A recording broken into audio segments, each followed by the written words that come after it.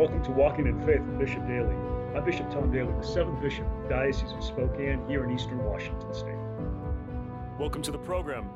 Today, we are very fortunate to have Father Esteban Soler, the pastor of St. Charles Parish here in Spokane, to interview Father and to, first of all, a little bit of background on you, Father, where you're from, your vocation story. Your family is remarkable in its contributions to vocations. Your mom and dad, I know your dad had passed away a couple of months ago. So just a little bit, first of all, your background, your vocation story. Okay, Bishop, thank you. Thank you for inviting me to be with you.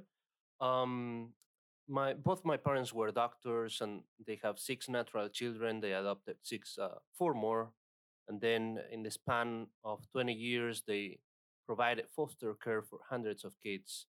They funded schools, and so we all grew up with kind of the generosity aspect of serving and giving. And at the age of when I was 10, my one second older sister joined the convent, and she became later on a cloister nun. Uh, then, when I was 11, my younger brother entered the minor seminary. And then the following year, I entered the minor seminary at the age of 12. Then I did my high school with classical education while staying at the minor seminary. And the vocational story was just looking at my sister, her love for Jesus, going to a mass with the pastor, and thinking in the mass, well, maybe I should be a priest. Now, obviously from Argentina. Tell me about the town. Were you from a major city, a smaller town, a suburb, or? I was born in a big city that is Mendoza, the capital. But when I was 1 year old, my parents moved south to a city that is 160,000 inhabitants in the city. So it's kind of a middle-sized town, I would say. Um, but very, very faithful and very religious. We had at that time a Polish bishop who was very good, very energetic. He began the seminary there in the diocese, and he allowed the religious order of the Incarnate Word to become their seminary there as well. So but do you have 2 sisters in the convent? 2 sisters in the convent and a brother priest. Yeah. I think that what Father mentioned early on about, which is so crucial to priestly formation, is generosity.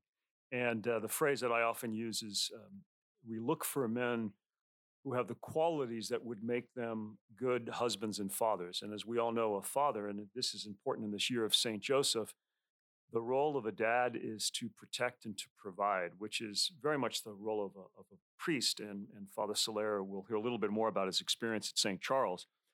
But what we strive to show our seminarians, both at Bishop White and our men in theology at St. Patrick's, what is necessary is that quality of generosity of heart, which puts God's people first, certainly put the Lord first, but called to serve. And if an individual is not generous, then a man's going to have difficulty either as a husband or a father because of selfishness, or certainly as a father of a parish, as a pastor.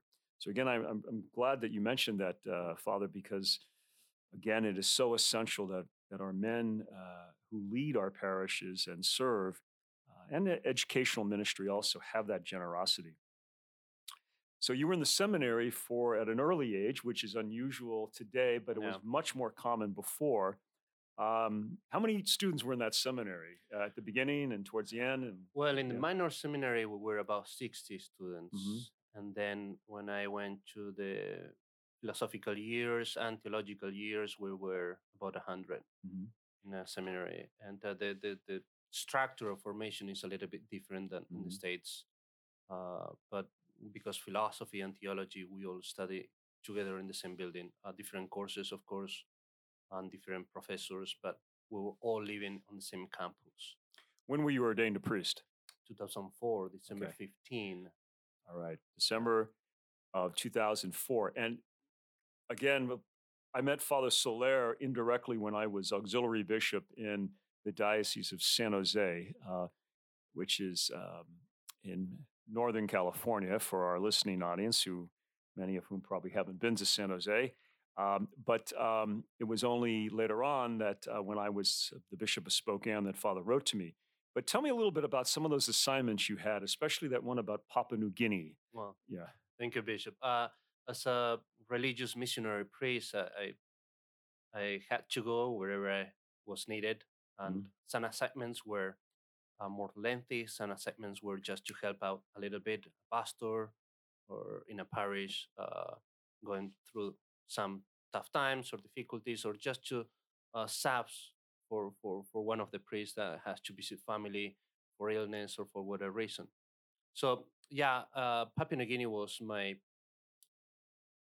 second assignment, I would say. I studied theology in Italy, and after that, I was assigned to Papua New Guinea, and I have to stop in the Philippines while waiting for the visa for Papua New Guinea for 7 months, working in the Philippines.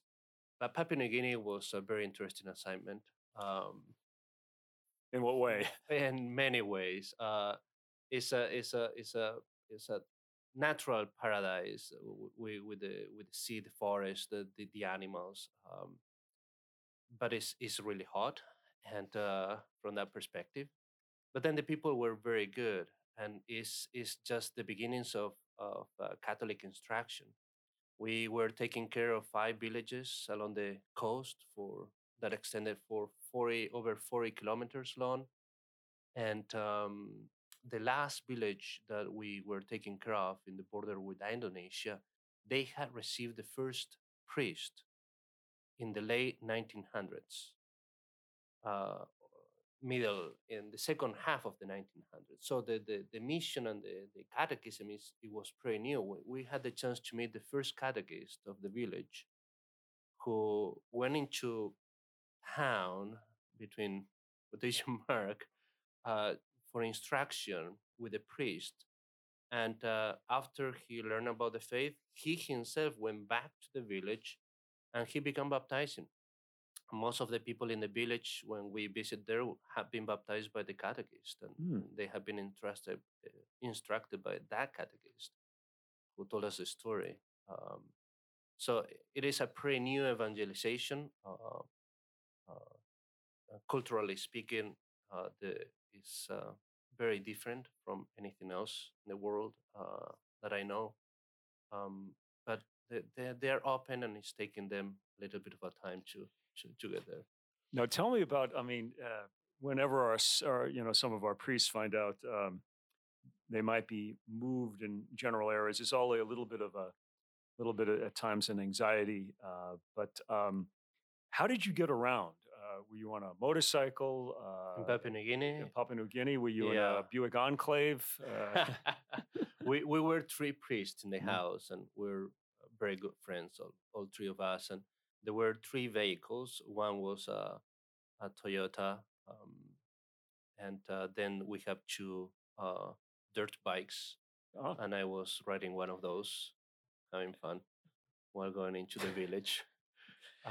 maybe if we can get a dirt bag with a sidecar, that we could have Father Connell being driven around Spokane as You Vicar have General. fun. Yeah. Was there any danger in the jungles of Papua New Guinea, or is that just something that we've seen on National Geographic and it's not accurate? No. The even the villagers told us that in the center of the island, there are still people practicing cannibalism, so they don't go there, Mm. and they advise everybody not to go there. We hear of cases of missing people Mhm. that have come because we have in Papua New Guinea. You get a lot of people from Australia, a lot of people from areas surrounding, and they just tried to go and they never came back, as far as it was known. Mm. Um, but other than that, I mean, I think dangers like everywhere else. Like when people get angry, they could be very, very dangerous. And Mhm. the people in Papua New Guinea were still using arrows and spears, and but they have also access to alcohol. And even if Mm. they were your best friends during the day, if they got drunk, run the other way. Yes. So I think that other than that, there were no major incidents. problems. When you left Papua New Guinea, then where did you head next? When I left Papua New Guinea, I was assigned to the States, but then again, for the visa to process, it would take quite a while. So they sent me to Ireland Mm. to work in one parish that we had there in County Wexford, Southern Ireland, Hmm. Ireland, and I was there for 7 months. Um, How was that experience? that was pretty neat. Yeah. It was a very small parish in the middle of the fields. Hmm. We only had like probably 100 houses around, Hmm. like in the immediate area, and but we got the summer camp with the kids, and families were great, and the kids were great, and it was a good experience. So when did you, you know, and 11 is when I was ordained as auxiliary in San Jose, and of course you were at the ordination, Yeah. looking at the book. Then was there a time in New York? Was that for some reason the Yes. Bronx? Maybe when you and I talked, or Yes. So, yeah, I was reassigned from California to Florida shortly after your ordination, and so I knew of you and you then, and then after Florida, my visa was about to expire. I left one day before my visa expired, and I went to Greenland. So I stayed in Greenland for 7 months while the Mhm. visa was approved and all things done, and I came back to Chicago. I stayed in Chicago for 2 years, and then I was assigned to Dallas to help a priest there for 8 months. And then I was in Harlem, New York. That is Mhm. when I contacted you. Sure. Yeah. Now that's an adventure. So the next time, maybe one of the guys is a little reluctant for an assignment. Maybe we can just take a map out and show all those various places Lots of miles. that you were in. One quick story on Greenland. How was that experience? I know that's a military base there. Anything The, remarkable about that? the military base was up north. I was assigned to the capital of Greenland, that is Nuuk, Hmm. and is mainly in southern Greenland. Um, and the capital has, I believe, around 17,000 people. You don't have trees. There are no trees in the capital, not one. It's pretty icy in the winter and rocky in the summer. Um, and my pastoral ministry was mainly directed towards Filipinos. There were 20 Filipinos that were Catholic, and they go to Greenland for 5 years or 10 years contract, and they save money and they go back In the to the Philippines. Philippines. Yeah. Hmm. We're going to take a break. I'm talking to Father Esteban Soler, the pastor of St. Charles here in Spokane, and a little bit of his life. And when we come back, we're going to talk about his work at the school at St. Charles and then the fire that happened recently.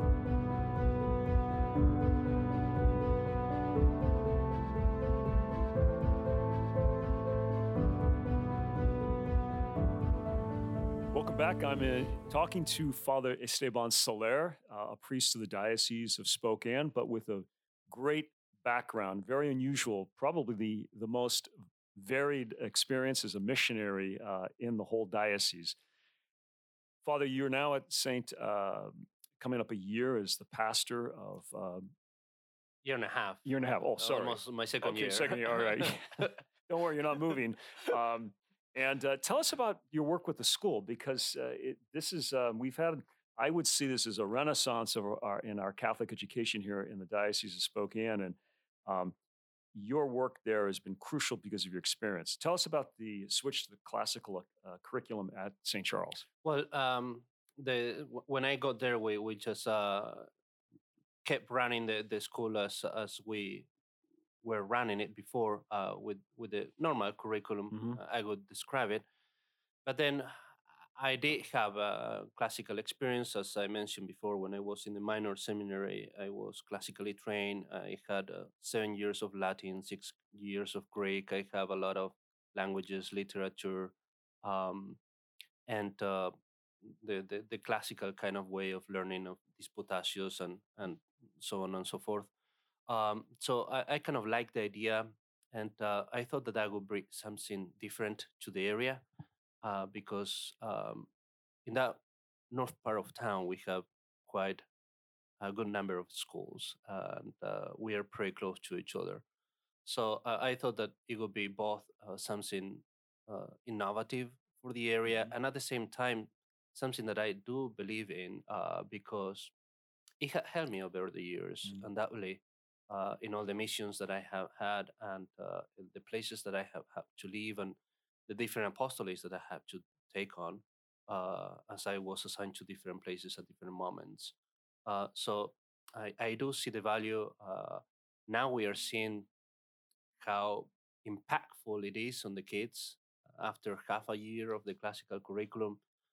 They're enthusiastic about the Mhm. school. They're happy. Teachers are happy.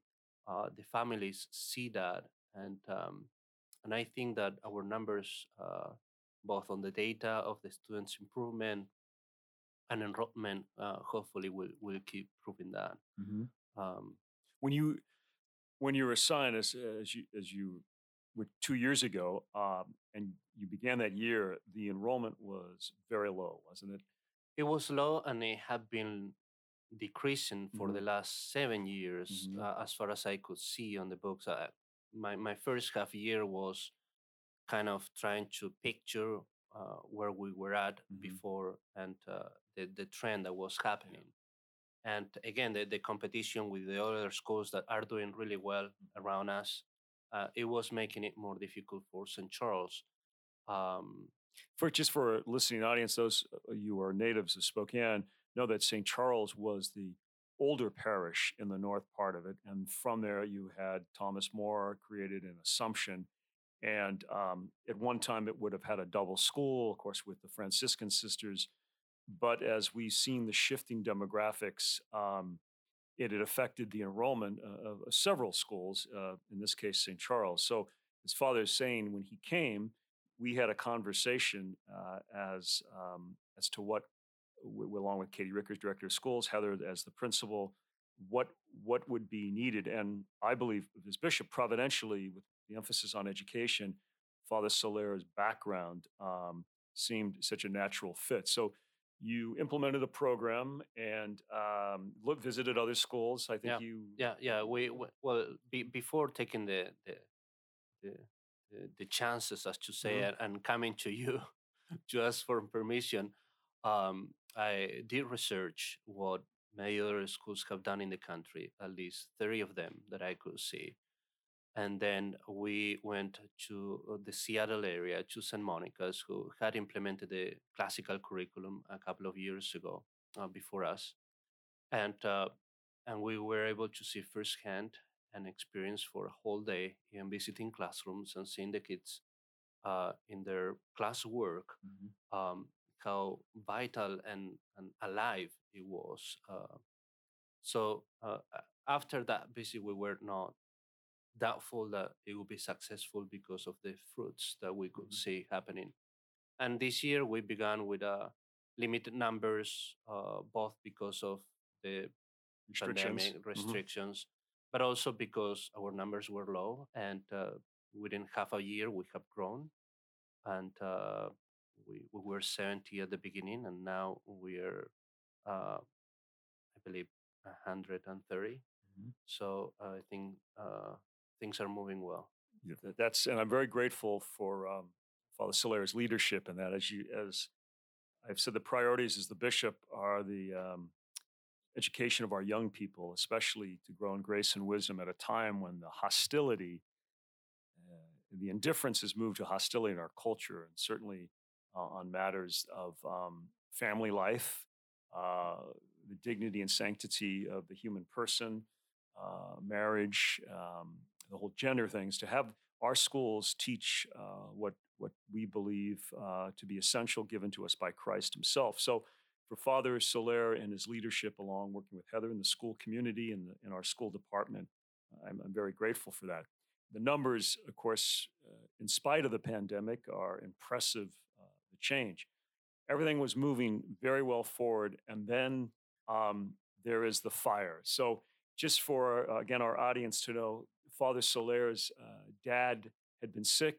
He came to see me. He went home to Argentina kind of check in on his dad, be with his mom, and then eventually, sadly, your dad dies, and you're able to do Hmm. the funeral, which Hmm. your brother, the other priest, wasn't able to. No, no, Or he was he able to was, he be was. able to be there. Yeah, we were almost all of us were able to be there with Okay, my dad first, and then my mom after my dad passed away. So it was my brother priest and my two sisters nuns were able to be there. great. One of my sisters, the older sister that lives in Spain and is married with two kids, she had more difficulties traveling to Argentina, not only because of herself, but because she wanted to travel with her family. Hmm. And so uh, there were some restrictions there because she is Argentinian, but her family is not. So she was not the only one that was not able to be there. But yeah, after the funeral in which my brother preached and I presided over, um, I stayed for a month with my mom and my siblings, and yes, when I came back, and Tell us that's about you come back. You're exhausted, and is it day two when this day you're? two. I came Yeah. the night of the 16th, and we got the fire on the morning of the 18th, I So believe, or the 17th. The 17th was. So you're sleeping, there's a light left on in the rectory at St. Charles. And again, for our audience, the rectory is very close to the school office. And there's pounding on the window by who's pounding on the window? Officer Jones, Okay. police officer. We are lucky that sometimes our police officers use our parking space in front of the rectory and the church as a waiting area, I would say. Um, and he came into the parking and he saw the fire through the windows in the office, and he saw the light on my room, and so he came knocking on the window and presenting himself as a police officer. And when I come out, I just thought, like, because he said that there is a fire, and I thought, well, there have been other fires outside the property in our parking lot or in the Mhm. side area. So I am walking with him, half asleep, trying to wake up, thinking where the fire was. And as we are walking towards the offices, I can see what he was seeing before, that is the fire inside the offices through the window. And at that time, I knew that everything was lost in the office. Yeah. And so the officer went to move his car. He placed the call to the fire department. I went back inside to the house to get my phone and my documents. And when I came outside again, the fire was on the roof, and the fire department came and fire trucks, and they were very efficient, but it took them a while, like few hours. So I was there all morning until maybe 5:30 p.m. Hmm. or 6. Uh, and yeah, an adventure. I mean, that's Providence is funny sometimes. Well, I thought, when I got the report at 6 o'clock from Father Connells, the Vicar General, and I thought, well, that's just, from losing your dad to now embarking on this endeavor with the school and the parish community, because again, the school is very much a part of the parish and there's a great connection there. We want that for all of our schools to see. They are parishes with schools, not schools with parishes. Yeah. So, and then all of a sudden you're woken, and now this. So that has been about a month now, a little, It has been, yeah. little I mean, almost almost a almost a month. month since that, and certainly, as you said, impacted the community and the school as well. The community because even though the fire damaged completely the administration offices and the rectory, the smoke damage when reach the whole of the property, Mhm. the church and the school and the classrooms. And we just heard recently that we are gonna have to wait for 6 more weeks before we can get the church, and at least 6 more weeks. So we'll still be working and celebrating the sacraments and our services in the tent that we had Yeah. set on the back of the So there's a tent in the property. back field there, and that's where Mass will be celebrated. Is celebrated now, And Father just informed me that working with the school department and Heather as your principal, you were at temporarily at a closed public school. Yeah, we are in the old Jefferson. It's in 37th Street, I believe, in the South Hill. We were researching as soon as the fire took Hmm. place. I called Heather at 1:30 in the morning, and I said we need to cancel first the school for today and tomorrow, and we just need to start rolling a plan for what to do. So from that day on, we began researching and trying to find Hmm. alternatives. We knew that we will not be able to get back into the building in time, and we had researched it for a couple of weeks. We did the research. We found a couple of buildings that offer us, um, to lease their buildings, and the old Jefferson School was the better fit. Hmm. And yes, the last week we had the first day of school, and we could see the joy in the kids' faces and the teachers. Because for our curriculum is vital that we have in-person classes. There is a lot of interaction between the teacher and the students in the dialogue, in the Hmm. reasoning, uh, um, in the kind of critical thinking, building up critical thinking by that process. So is vital. It's very important, and so they're really happy. Again, Father's explanation of why the classical model is so essential. The whole toll that online learning, exclusive online learning, has taken. I just read an article in the Wall Street Journal over the weekend about kind of the isolation, the impact, especially on, I think it's 8-year-old to 14-year-old, which is the classic age group or the traditional age group for second through eighth grade in our Catholic grade schools. We're not divided up as the public schools are. And so for the students to be in person and to experience what Father's describing as so important uh, builds that one important element that is lacking so often, and that's interpersonal communication. Um, and whether that's in relationships of friendship, of marriages, and certainly priestly leadership as pastors. So I'm very grateful that the swift response and of St. Charles and the community coming together. Um, for our listening audience, those who want to assist in any way, I would encourage you to maybe contact St. Charles Parish, either Father Soler or the school, and if you have a way to generously assist them, because right now we by the time this show is on, they will have completed their in-person gala, which is going to be outdoors. But any way you can assist them, your prayers, your generosity, and your support. We're very grateful for Father your leadership and this time away from here. And I know it's a little bit different than Papua New Guinea, but we appreciate you as a priest. Father was incarnated as a priest to the Diocese of Spokane this year, and we're grateful for his priestly presence and his pastoring of St. Charles. God bless you, Father, and thank you. Thank you, Bishop.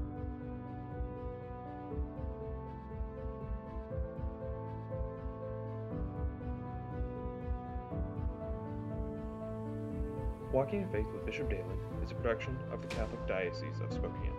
Walking in Faith is produced and edited by Mitchell Palmquist. It can be heard on Sacred Heart Radio, Apple Podcasts, Stitcher, Spotify, and many other podcasting apps.